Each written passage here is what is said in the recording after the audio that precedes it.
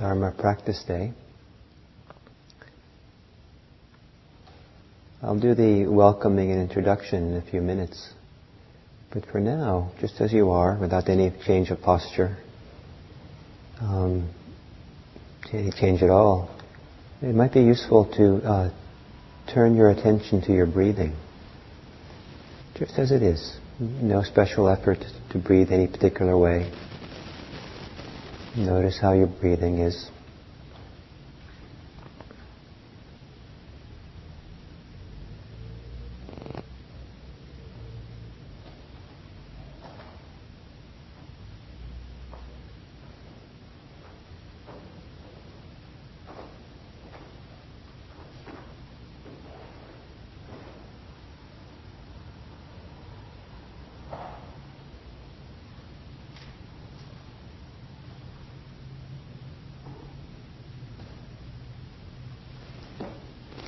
And in particular, notice your exhale. Notice what happens in your body and your torso as you exhale.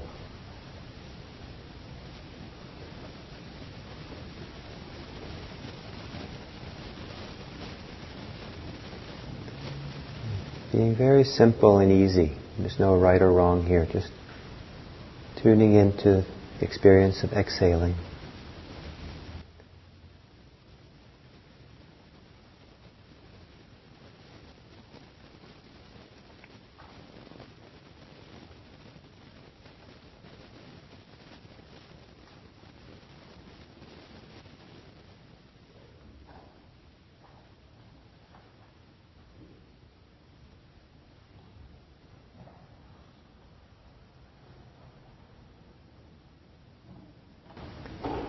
And with the most gentle touch possible, with feather touch, see if you can pause a little bit or relax a little bit at the end of the exhale. So you're exhaling just a little bit more fully than you normally would, not by forcing it, but for a gentle relaxing. Gentle letting go or relaxing at the end of the out-breath.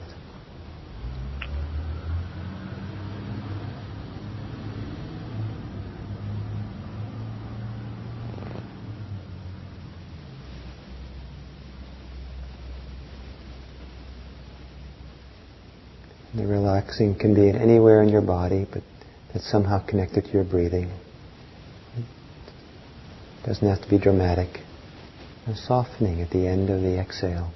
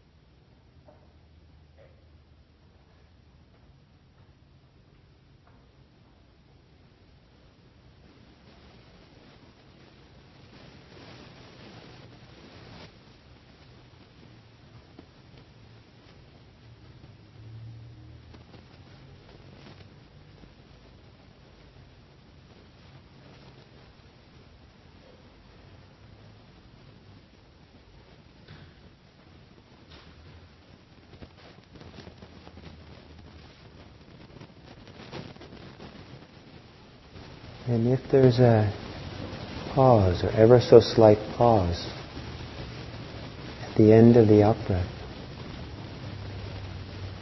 see if you can linger there for briefest time possible. Just linger, enjoy that pause or the stillness there. Relax at the end of the out-breath. Enjoy the stillness.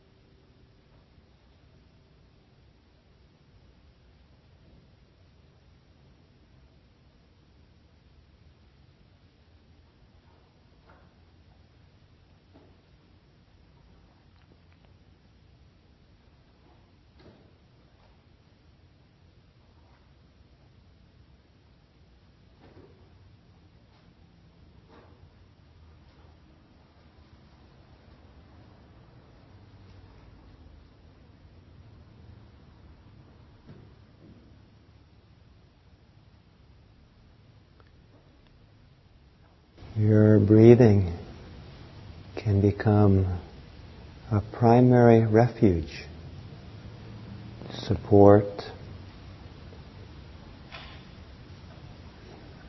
friend for you in your life. Your breathing can become your home. And when someone asks you what your address is, you can say, "You're breathing." That's where you live. More than living in the house that has a street address.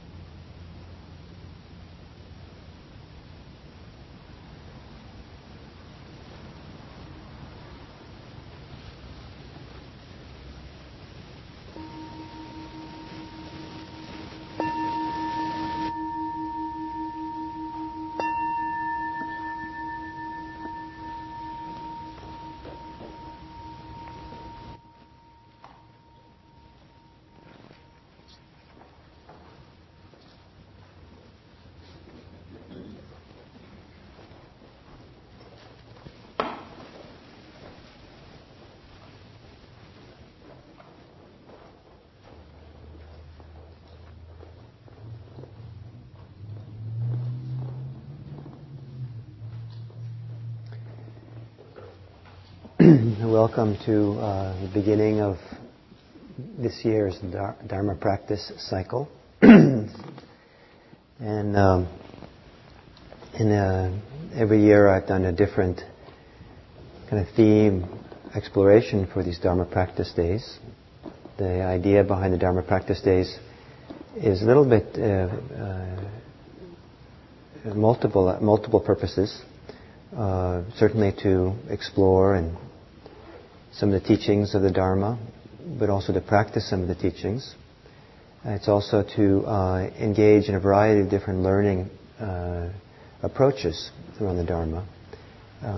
Often in monasteries, the monks and nuns there learn a lot from each other. As much, sometimes or maybe more so, than they learn from the abbot or abbess or the great teachers. The older monks or nuns will often talk with the younger ones, and it goes in all kinds of directions. And that sense of community and learning in community is a very important part of traditional engagement in the Dharma. So part of the function of these Dharma practices has been to explore the Dharma in ways that also allows us to be in discussion with each other and get to know each other and create a sense of community around the Dharma. And as some of you have done this before, know that different Dharma practice days can be organized or very differently from the previous one. Sometimes there might be mostly just silence, occasionally, just no talking at all, or just a lot of silence. Sometimes there's a lot of talking. Sometimes there's a lot of talking I dominate. And sometimes I do very little, and mostly you talk, a lot of discussions. Or sometimes it's sometimes kind of intimate discussions that some of you might have with each other, one-on-one. I give you some topic to discuss, and sometimes it's group discussions, small groups, 3 or 4 or 5. So it's you come here and you'll never quite know what's going to be. However, this year, the theme of the year is mindfulness of breathing. And I think this year the focus will be much more on the practice of meditation and guided meditations around breath, and probably less on the interactive part than we've had in the past. So we'll see how that goes. But there'll be some, certainly interactive, some chance to discuss what's going on. And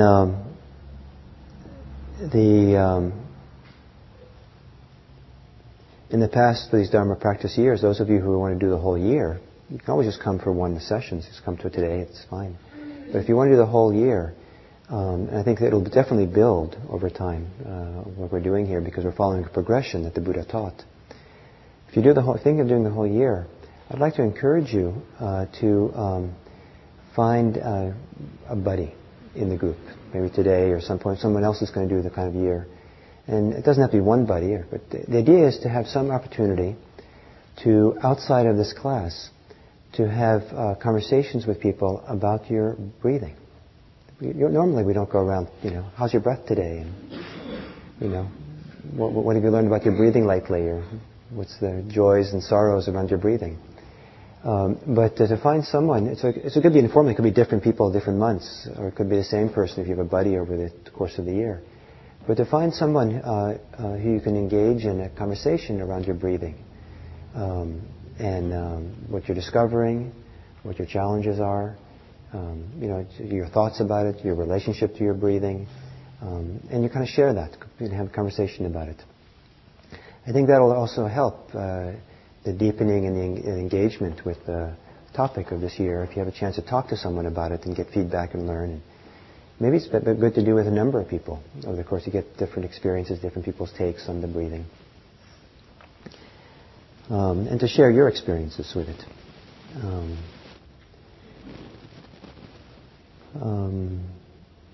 The reference point for this year is a particular teaching that the Buddha gave on the 16 stages of Anapanasati. And Anapanasati means breathing in and breathing out. And the Buddha gave 16 stages. And as far as I know, there's only 3 places in the canon, the Buddha's teachings, where he talks about these 16 stages. And the most extensive is in the discourse called the Anapanasati Sutta, the discourse on Anapanasati, which is found in the middle-length discourses of the Buddha. And it's found. You can find translations pretty easily. But I did a translation which is found on IMC's website.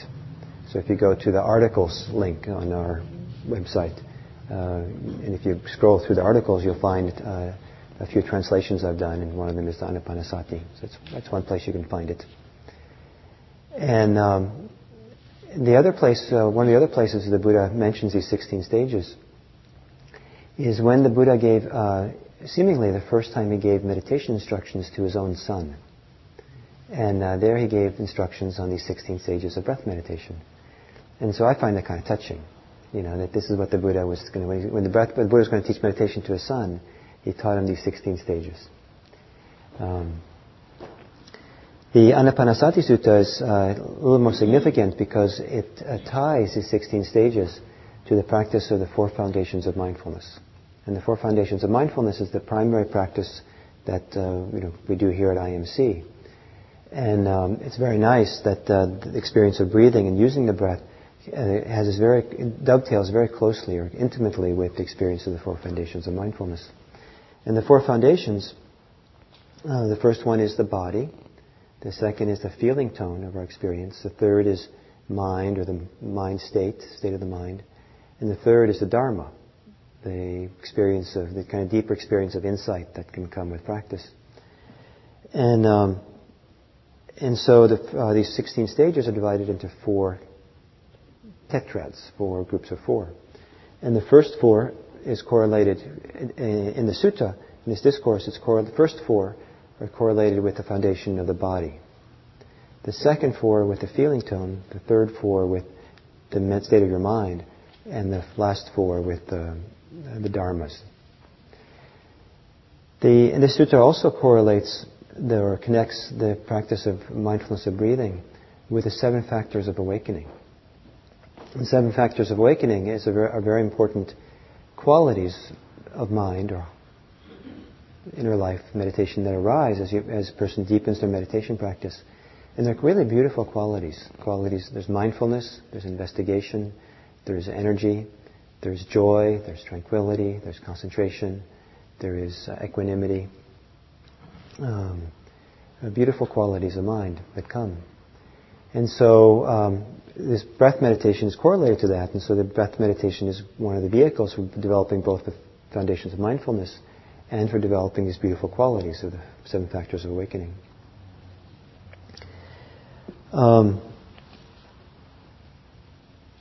The idea here is that there's a way of using the breath or connecting to breathing where the main kind of thrust of the meditation path to liberation can be found.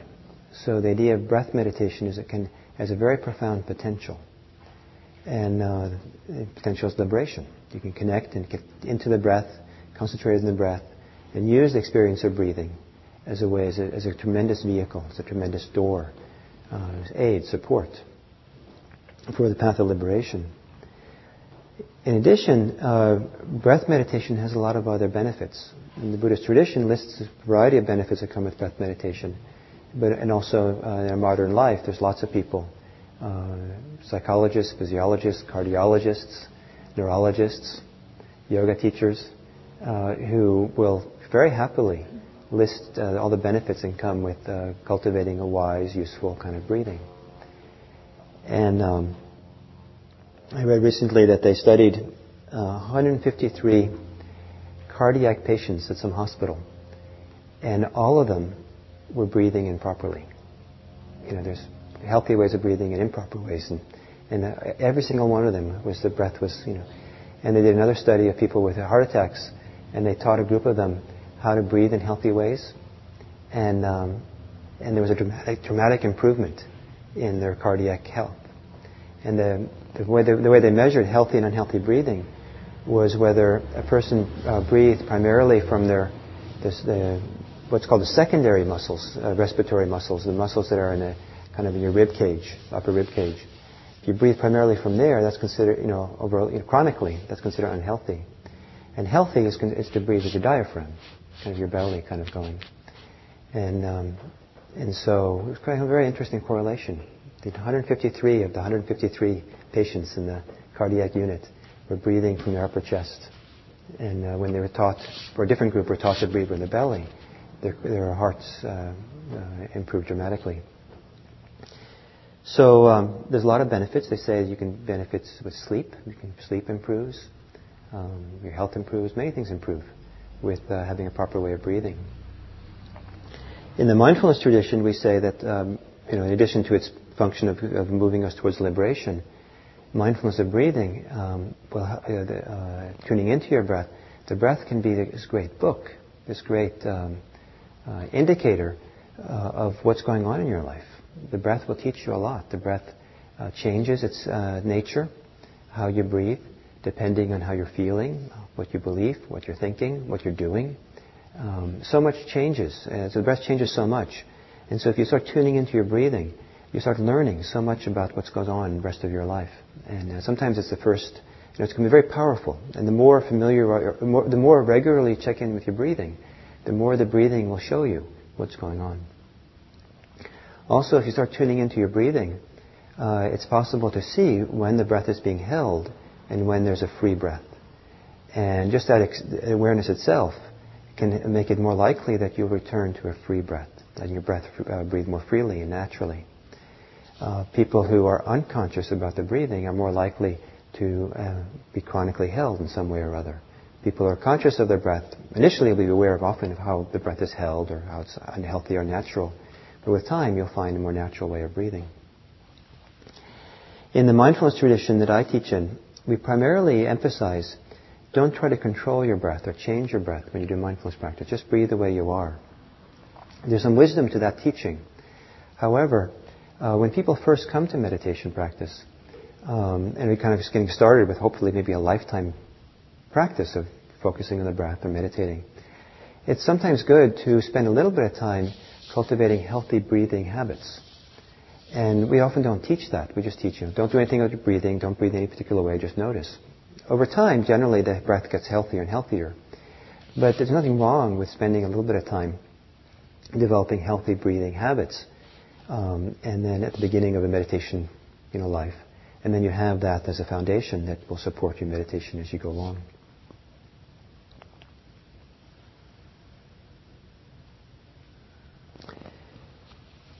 It's sometimes emphasized, or say this way, that there's many different meditation practices in Buddhism that you can do. You don't have to do breath meditation. There's other practices you could do. And but it said one of the benefits of breath meditation is it's much more likely that your path of practice is going to be pleasant. It's going to be enjoyable. And that's pretty good. And sometimes, occasionally people think that, the Buddhist path, being a spiritual path and being very serious and profound, and that it needs to be it needs to be serious and grim. It needs to be you need to and you're dealing with ultimate issues, so you've got to kind of steel yourself and look good. And the Buddhist path of spirituality requires joy, relaxation, happiness. It's very important qualities that need to be cultivated and developed. And of course, you can't feel happy and joyful automatically. And sometimes you have to go through dark nights of the soul, and sometimes you have to go through, going through some of the deepest fears or anxieties or frustrations of your life. But in order, to get to the other side of it. But it's good to keep in mind that joy and happiness are really important parts of the path. And it's said that breath meditation is one of the wonderful ways to ensure that, or to help that happen. That breath meditation has a quality that's supposed to be relaxing and enjoyable. And if it's not, then we work with that.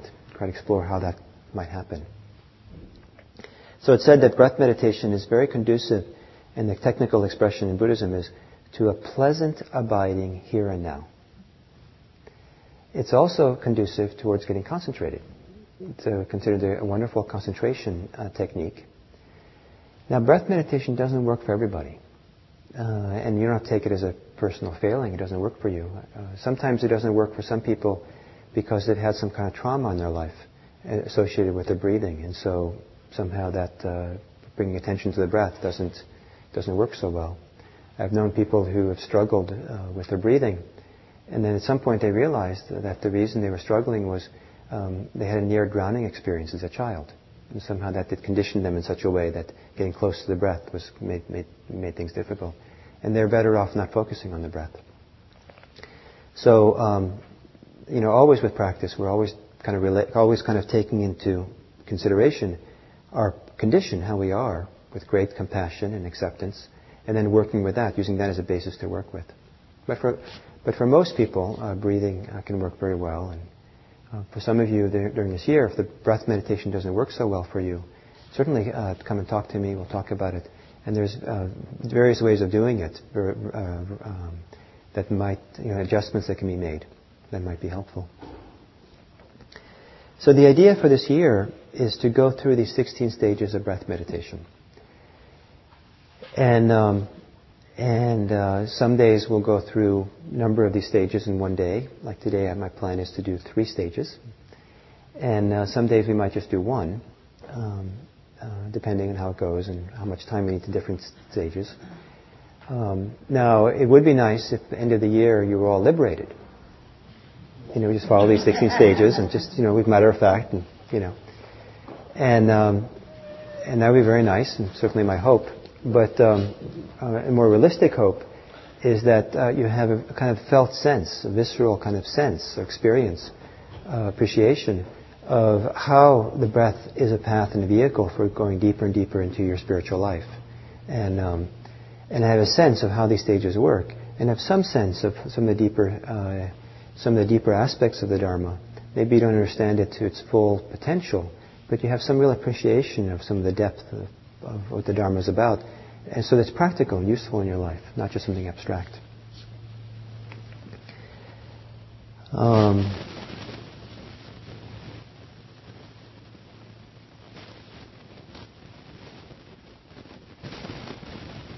I'll talk a little bit more. The plan is to mostly do breath meditation today.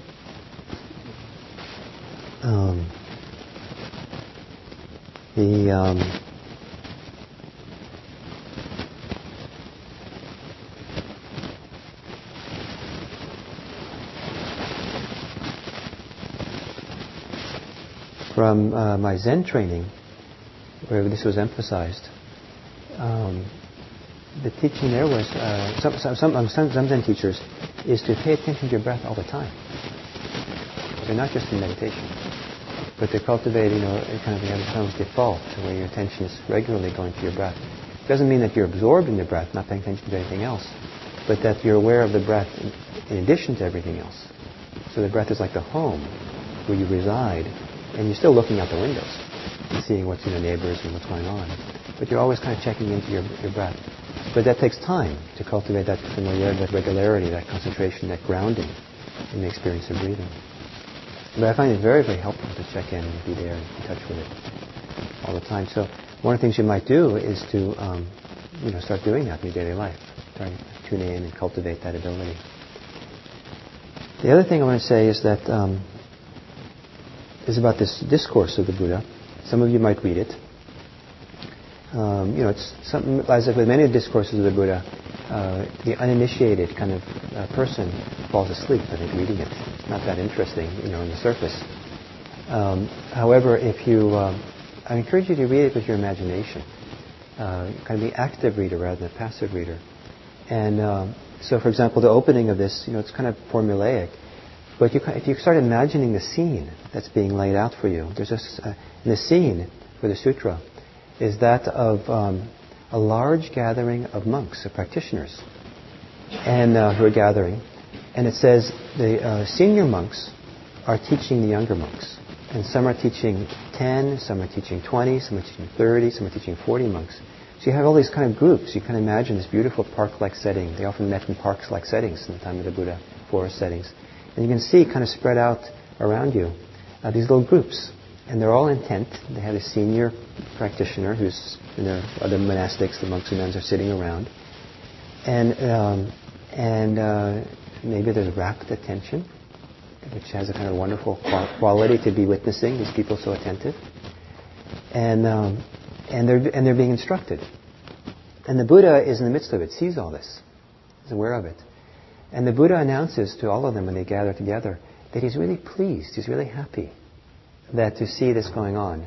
And that as he notices that as these younger monks are being taught, that they're actually taking the practice to heart and they're actually getting deeper into the meditation practice. They're kind of attaining deeper stages of practice, of realization, and the discourse is called deeper stages of distinction. But anyway, deeper stages of practice. And so it's a beautiful scene. It's a happy scene. And some of you, if you've ever walked into IMC or walked into a retreat while meditation is in session, there can be a kind of a palpable sense of stillness or silence or tranquility or peace or something that's in the air that is quite wonderful. And so that's a setting that's being laid out. And it's a setting where the Buddha is pleased. It's nice. He's happy with what he sees. And then he says that here there are people who have all kinds of different levels of attainment in this group, and these people are learning. And he's really happy, and he describes all the different levels of attainment, from the most highest attained to progressively kind of less attained. But and then he describes people who are engaged in various practices, including the practices of loving kindness and compassion, sympathetic joy, and equanimity. And the last thing he mentions is there's a group of some of the monks there who are practicing breath meditation. And this seems to be the point he wants to get to. And then after saying there's some people here practicing breath meditation, he says, and breath meditation is really great. He doesn't say it that way, but it's, But, if you kind of realize he's talking in his old kind of, language of 2,500 years ago, maybe a little bit formulaic, and it's kind of dry, maybe kind of, you're falling asleep here at this point. But if you kind of give yourself kind of the imagination, realize the Buddha's just saying, this breath meditation is so great. It's cool. It's wonderful, yeah. I took the way it was written out in the translation course, but I took the way it was, like you say, formulaic and seemed to follow is that it's kind of poetic in a way too, is that because all this was transmitted orally, this was not written down until many years later, that's how they kind of remembered it was all right. Set out that way. So that's part of it. And some people have said not only a good way of remembering it, but since these monks were reciting it often, there's something mantra-like about, when you can recite it out loud and hear it and allow yourself, to let go of your judgments about this is formulaic and, and this is boring and all that. It kind of settles the mind. It kind of concentrates the mind in itself. So, and then he says, it's really great. There's a lot of benefits. It brings great benefit, great fruit to do breath meditation. And then he describes, and also that breath meditation brings to fulfillment the 4 foundations of mindfulness. and brings to fulfillment the 7 factors of awakening. And then he's going to describe how this happens. So first he describes what this breath meditation is, these 16 stages. And then he describes how these bring the 4 foundations of mindfulness, 7 factors of awakening to fulfillment. Now, if you don't know the 4 foundations of mindfulness, you don't know the 7 factors of awakening, again, you read this and you start falling asleep. It's kind of boring. But if you remind yourself that the 4 foundations of mindfulness and the 7 factors of awakening are some of the most celebrated experiences and practices in this Buddhist tradition, and the 7 factors of awakening, these beautiful states of mind, some of the most beautiful states of mind a person can attain. And so just imagine, the most beautiful state of mind you ever had, as a reference point. And the Buddha is saying, this breath, it brings these beautiful states of mind into fulfillment. It brings them out. And if you hear that, you'd be on the edge of your seat. Yeah, let's find out. So these discourses need some help, and with your imagination. But I think it's completely reasonable to be an active reader, not a passive reader. Many people are passive readers, and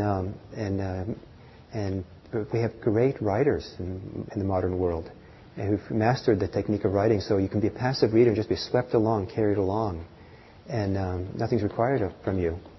But in this ancient literature, I think you have to be an active reader, and so it requires something from you in the engagement with it.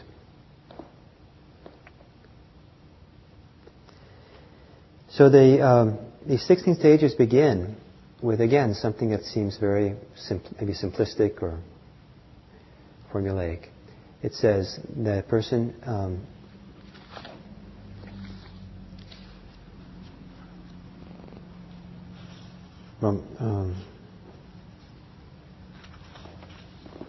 first it begins with instructions. Having gone to the wilderness, a foot of a tree, or an empty building, a monk sits down with legs crossed and body erect. So here's instructions. You go to some place that's quiet, where you're not going to be likely to be disturbed. And the idea of the wilderness or in the woods, you go to Huddard Park or someplace, find a quiet tree where no one's going to disturb you. Or you can find a quiet place at home, some place where you can be kind of alone, undisturbed. So the setting, the environment you're in, is somehow chosen consciously to be conducive and helpful for what you're about to do.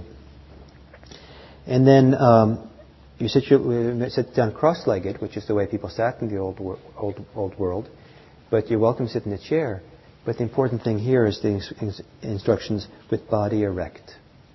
Not stiff, not tight, but not slumping. You don't want to be a couch meditator.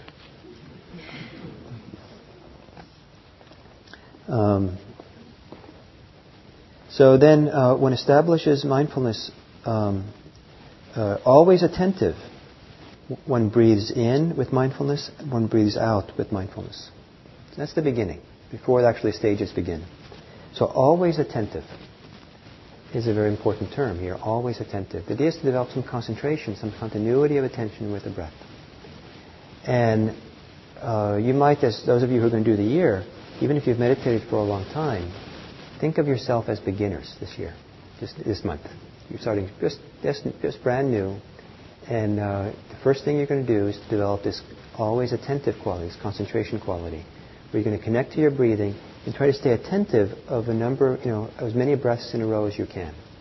One of the first ideas of concentrating on the breath is to maintain continuity over the cycles of breathing in and out and in and out. And almost all meditators, even people who meditated for a long time, can benefit from developing more concentration. And concentration also is something that's developed, I think it's good to think of developing concentration as something you do more actively initially than passively. Some people have this passive idea, if I just connect to the breath, somehow concentration will develop. But I think that developing concentration can be likened to trying to memorize a passage or a poem.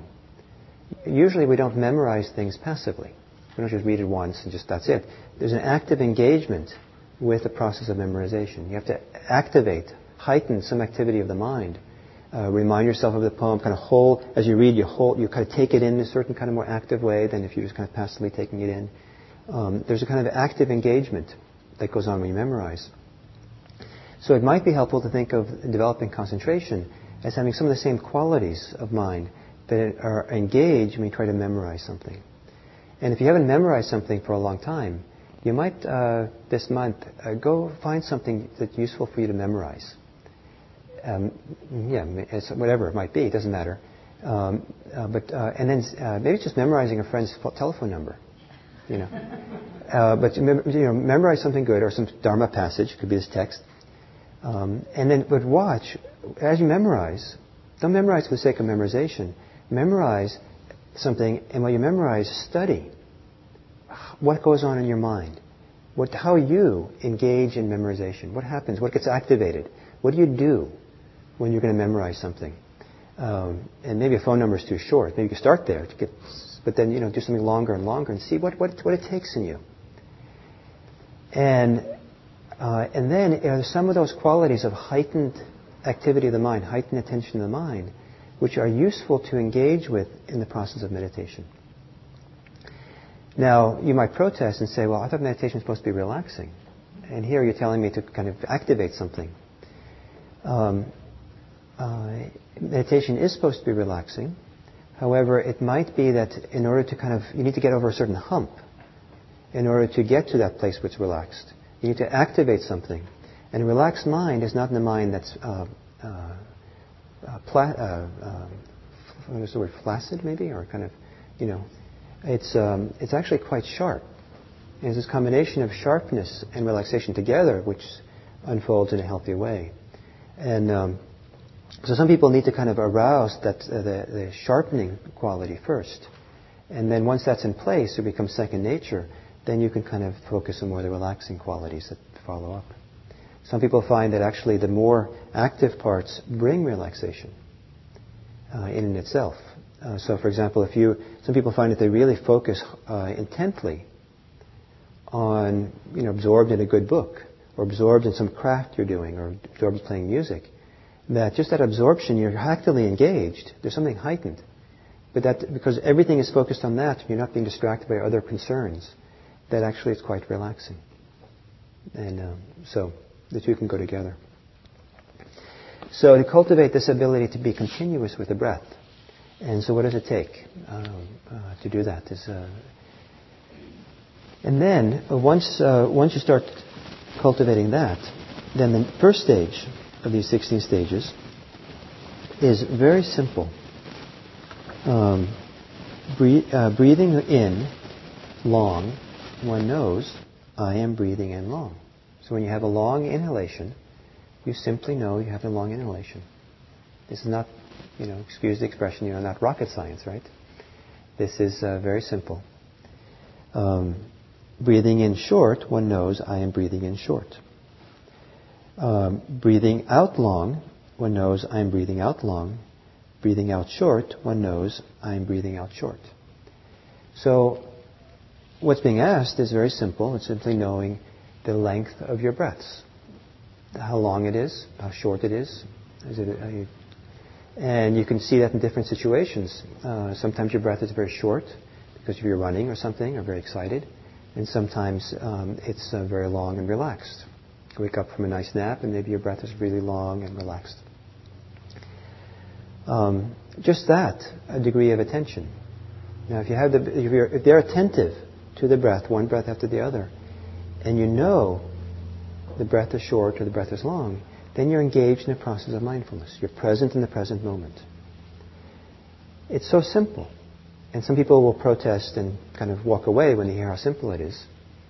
However, remember, this is a radical different way of being in the world than being distracted. You have the mind, the normal mind, for probably most of you, when mind is left to its own devices, it's not necessarily a pretty picture. And it's not necessarily to your best advantage, whatever your mind's thinking at any given, when it's given free rein to think whatever it wants. So what we're doing here is we're gathering the mind into the present moment, so it's here, present in the present moment.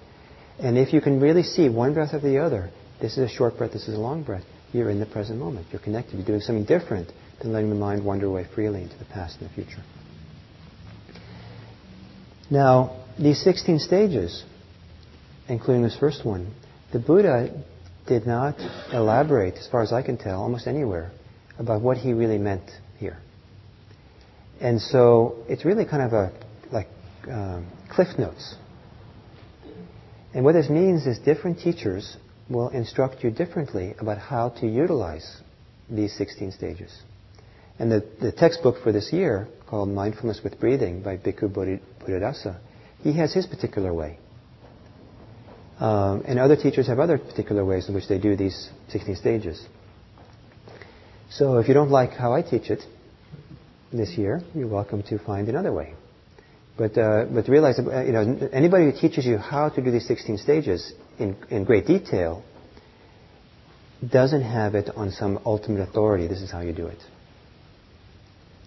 So you can be kind of light and loose with it. The idea is to find what's useful and helpful as you go progress through these different 16 stages. There is a progression that you'll experience if you go through them. But the details of how that is and how to do it.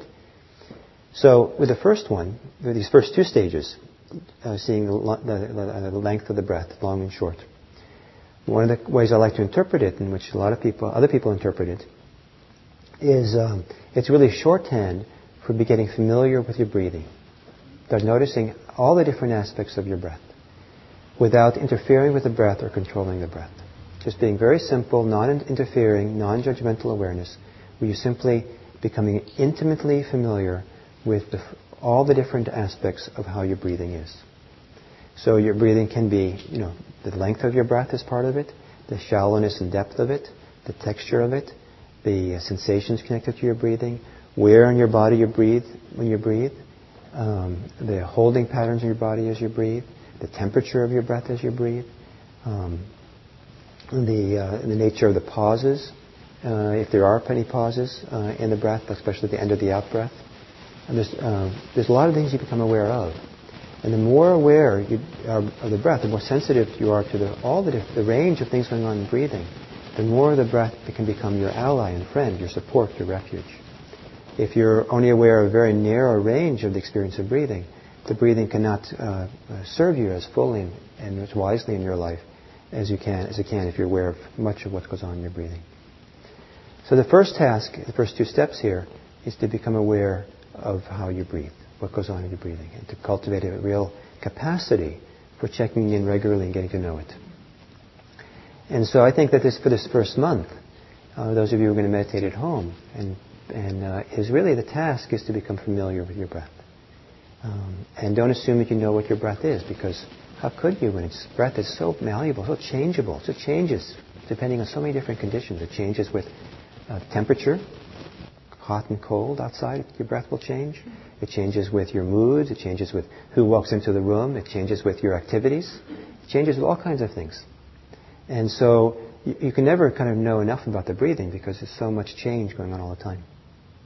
I like to say, just like snowflakes, no two breaths are the same. So if you feel like you finally got it, this is it. It's like saying I understand snowflakes now from that one. And so then built on that foundation of knowing the breath really well, then the other stages come. And the better you can become aware of your breathing, the easier it'll be to follow the next stages. So it's really important exercises, getting familiar with your breath. So that's what we'll do this morning, and maybe for much of today, is to do a variety of exercises to explore your breathing, get to know it better. So how's that sound? Do you have any questions? Yes? No questions. Any questions or comments or concerns you might have? Yes, please, Mary.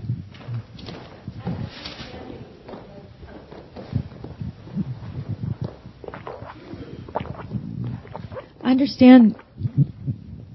Is this on? Yeah? Okay. The idea of noticing the effects of various types of breathing, and I think that's valuable. But I also wonder why I wouldn't, if I notice I'm breathing shallow, kind of want to retrain that for deeper breathing. You will do that. That's stage 4. So we'll get to that. And I wasn't planning on getting that today, because I thought it's so if you're willing to put it off. The idea is that yes, there is a very important role in this breath meditation to adjust your breathing. If you see and if it's obvious, if it's obvious you're holding it tight, please let go and relax. But the working with making the adjustment and changing the breath is something really comes in here on the stage 4.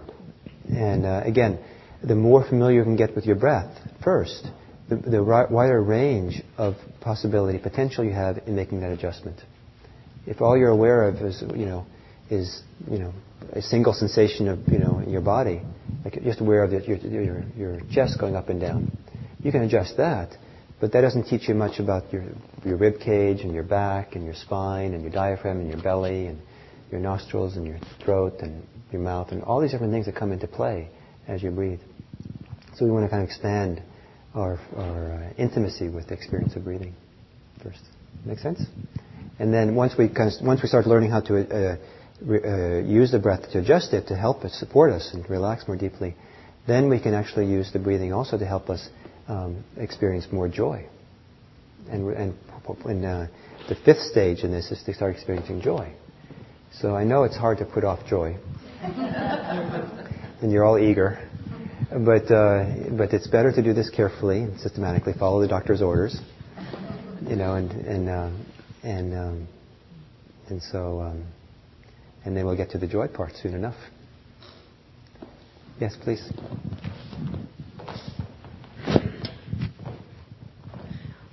I feel very enthusiastic about being a beginner in this class. There's something very special about just how this is unfolding very slowly and coming back to a place that's very primal for us, isn't it, breathing?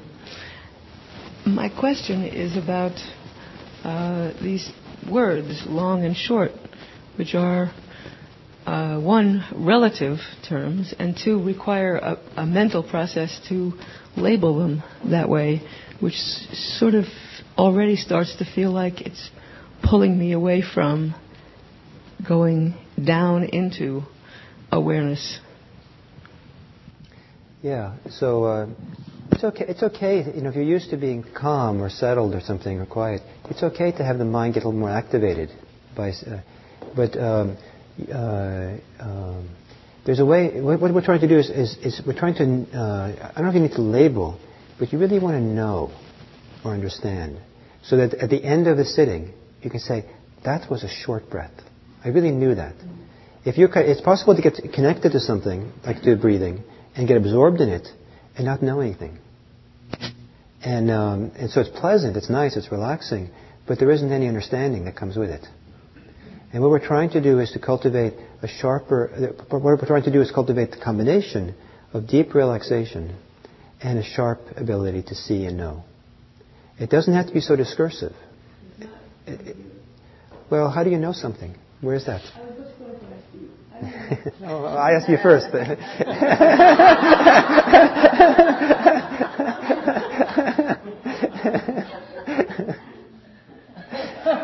Luckily. So what is it? So partly I ask because maybe different people have different ways of knowing. But knowing, minimum, means that after the fact you remember. And, yeah, that was short. That was long. So whatever that registering is, whatever that comprehension is, that allows you to say, oh yeah, that's that. Oh, that's my friend. Just walked in. So like, you wouldn't feel very good if in 5 minutes from then when we take a break, someone said, who was that you were talking to? Who was asking a question? Oh, I don't know. It was a great question. I was involved with the question, but, I don't know who it was. I mean, I've known you for almost 20 years, right? So, some part of me knows, it's Rainbow.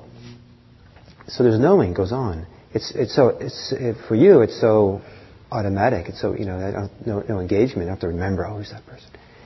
But there's a knowing. So what allows you to clearly know? And sometimes the more clear the knowing is, the more clear the acknowledgement, the more it's taken in, and also the more you're in the present moment. And so, as you know, sometimes with interpersonal issues, when you feel like someone has really heard you and they repeat back to you what they heard, you feel like you've really been seen and known and understood, there's a clear, that person really knows. So what does it take to really know, to register? And that's why that process of memorization is a good parallel, because there's a kind of deeper kind of registering. You know the poem when you read it the first time, but when you memorize it, there's a much deeper kind of engagement or registering, or it goes in a deeper way. So how can you have the experience of breathing in and register it, taking it in a much more full kind of way? So the important term in this first stage, the first step here, is one knows. That word knows is very important. So how do you know? It doesn't require labeling. With the poem that you suggested that we try to memorize, or whatever it was, I think I chose poem, you know that you know when you can replicate it, when you can recite it. But you're not asking us to replicate what that breath was like. No. You're asking us to register it. What is this? Well,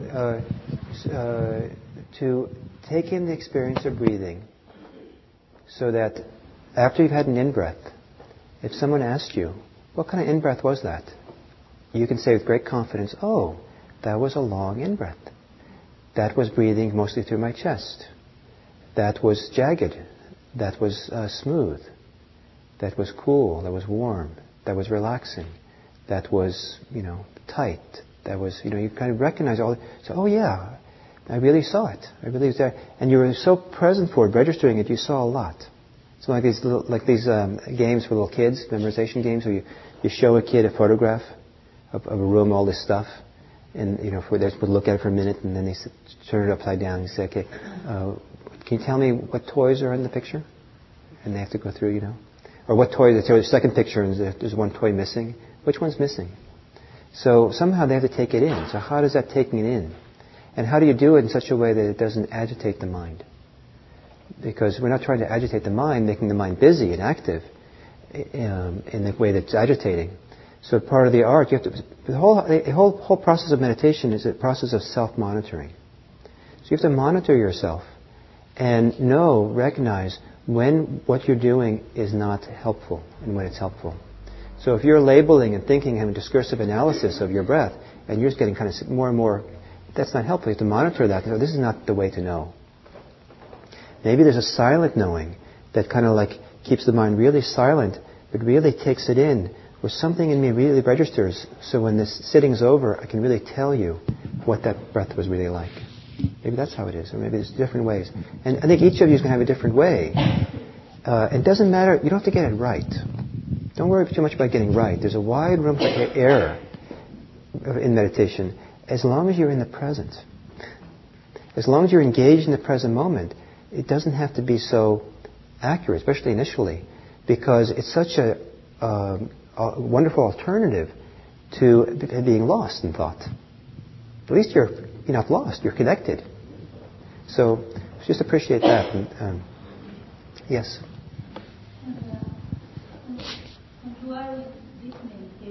So, sorry? It's on, yeah, just... Hello? Yeah? When you're in deep meditation, it's not like you feel that the breathing, you're not aware of the breathing, you're kind of gone. Yes. So, but you feel enjoyment. But so, that if you want to, you can be aware of it, breathing. Isn't that right? Yes. But you don't care about, in that moment, about the breathing. Right. What you care is about your enjoyment. Right? Well, yes. There's many ways of meditating. And there's many experiences that a person can have, many choices a person can make about where the attention should go.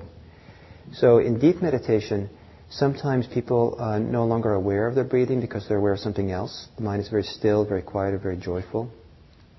Sometimes in deep meditation, the breathing disappears. There's no breathing. As far as you can tell, even if you look for it, you can't even find it. It seems like the breathing seems to stop. and that's all fine.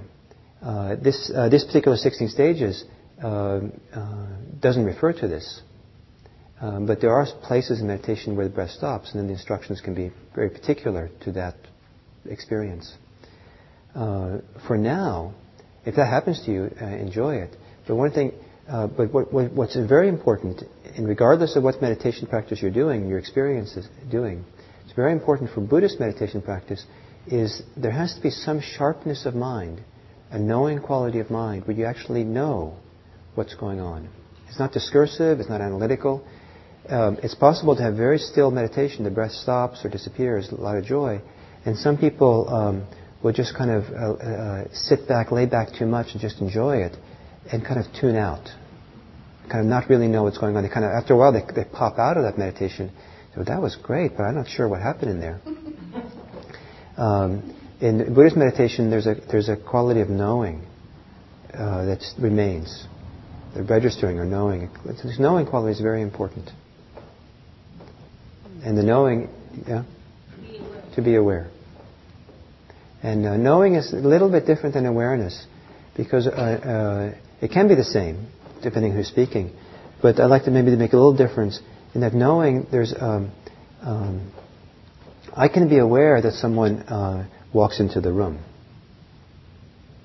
but I don't really know it in some clear, crisp way. I don't really know who that person is. I don't really know, oh, this is a man, this is a woman. There's not engagement with a knowing faculty. Just it kind of comes into the field of awareness in some abstract, kind of vague way. And the quality we're developing here is just a kind of crispness or sharpness. You really know. So the experience of breathing, really know it. And then if you have these deep experiences, certainly we can talk about how to work with that as we go along. But for now, we're starting off as beginners. Is this okay? Is that clear enough? Okay. Victor.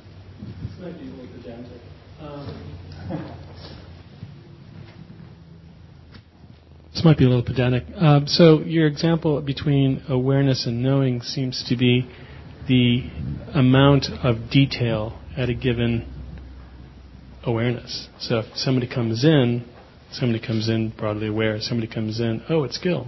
It's knowing it's Gil, but it's just your attention is focused more. It's less diffuse. Is that it doesn't have to be more detail. Maybe go back to a phrase that Rainbow used earlier.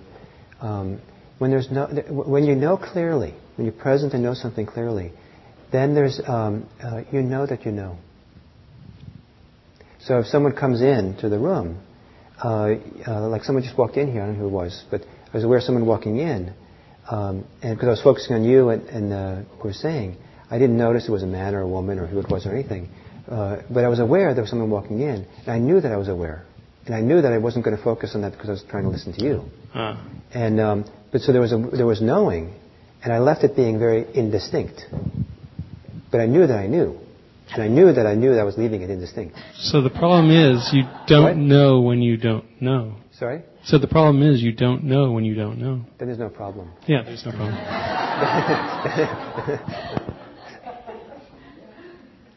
So I think so. The quality of this knowing is it's kind of like a knowing that you could almost say I know that I know. It's a kind of felt sense, or kind of I know that I know. I think Rumsfeld had something like the unknown unknowns. I think that's. Okay. Okay. So last one, and then we'll.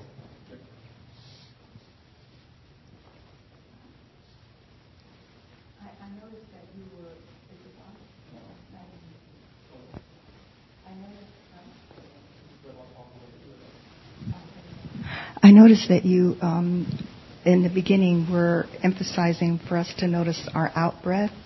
I'm wondering why that is, and also, as opposed to all these other things, is it okay if I am saying in my mind, this is a long breath? I mean, is that cluttering? Is that...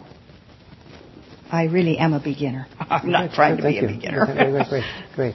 The answer to all questions of what is right or wrong, or just the right way of doing it, is really not to be gotten from me, but from your own experience, trial and error. So someone who has a really scattered mind, it might be really helpful to have a very kind of discursive engagement with the breath and say, oh, this is a long breath, and this is rough, and this is this and that, and and kind of really be engaged in a very active conversational kind of way, because that corrals the mind to be focused. And but as you get more corralled or more centered or more focused, then at some point you realize that it's possible to be calmer, more relaxed, and then I'll stop this kind of conversation about the breathing. So to have a statement in your mind that says, "Oh, this is a long breath," that might be useful at a certain stage, certain point. Another point, it might be something that drops away, but the knowing is still there, even though there's not a sentence being said. Yeah. I guess I was thinking more in terms not of right and wrong, of what is the most skillful way of doing it that would facilitate growth rather than keep me static. Yes. Right. So there's a number of. Then you have to ask, what are you trying to grow? What are you trying to develop? So right now we're trying to develop greater familiarity with the whole experience of breathing. So what helps you do that? And maybe maybe analytical thinking at this particular stage might be helpful. We're trying to be in the present moment. And so even though you're having a conversation, you're in the present moment. You're conversing about something in the present as opposed to daydreaming about yesterday. So that helps you in that regard. Is it helping you become calmer than you were, more relaxed than you were? If it is, great. Go along with it. For now, that might be enough. And then later you might find that in order to kind of develop deeper layers of relaxation, deeper sense of intimacy and connection, maybe that sense of conversation needs to fall away because it proves to be a little bit filter, a cloud through which you're kind of experiencing things. And so you simplify the mind, quiet the mind. And then you start at some point just feeling, is this helping not only get calmer, but is this bringing me some degree of well-being, joy or happiness? And how I'm doing it. No, the way I'm doing it, it keeps me connected, but it's not quite, doesn't bring me happiness or joy. So what can I do now to adjust it so it brings me more joy? Maybe I have to quiet the mind even more, perhaps. And so on we go. Okay, and the reason you were focusing on the out-breath is? Oh, that. Yeah. I wouldn't. Don't take that first exercise too seriously. There's reasons for reasons for doing that. I just had this little whim, this idea that before people were coming in late, and stuff. So we start with some little bit, and I just wanted people to kind of start getting some familiarity with the breath, connected to the breathing, and to have some experience of starting to tune into the fact that it might be possible to relax a bit more with the exhale. Because sometimes if you relax more fully with the exhale, the breathing by itself becomes more natural. The in-breath kind of happens more naturally by itself in a full or more relaxed way. Sometimes at the end of the out-breath, it's possible to discover a little bit of peace, calm. Sometimes. It's very nice to touch into. It kind of helps us be more concentrated, more engaged in the process of being present. And another reason I thought of doing it at the beginning was I had this idea that if I can get you connected to the breath right away, then while I'm doing, I was going to give a much shorter talk, but while I gave this talk about it, you would continue being in touch with your breath, and so you'd be engaged in the breath meditation practice while I'm talking, and get those benefits rather than just listening to the words, only the words. But I didn't tell you that, so I should have said that. But, thank you. So let's take a silent break so people can go pee and stuff and stretch, and then we'll come back and then we'll do a series of breath exercises. So keep the silence, and there's a bathroom upstairs as well. And we'll take us about maybe 10 minutes. Let's see if we can pull it off in 10 minutes and start again at 5 minutes to 11. Since for me, you can come up here.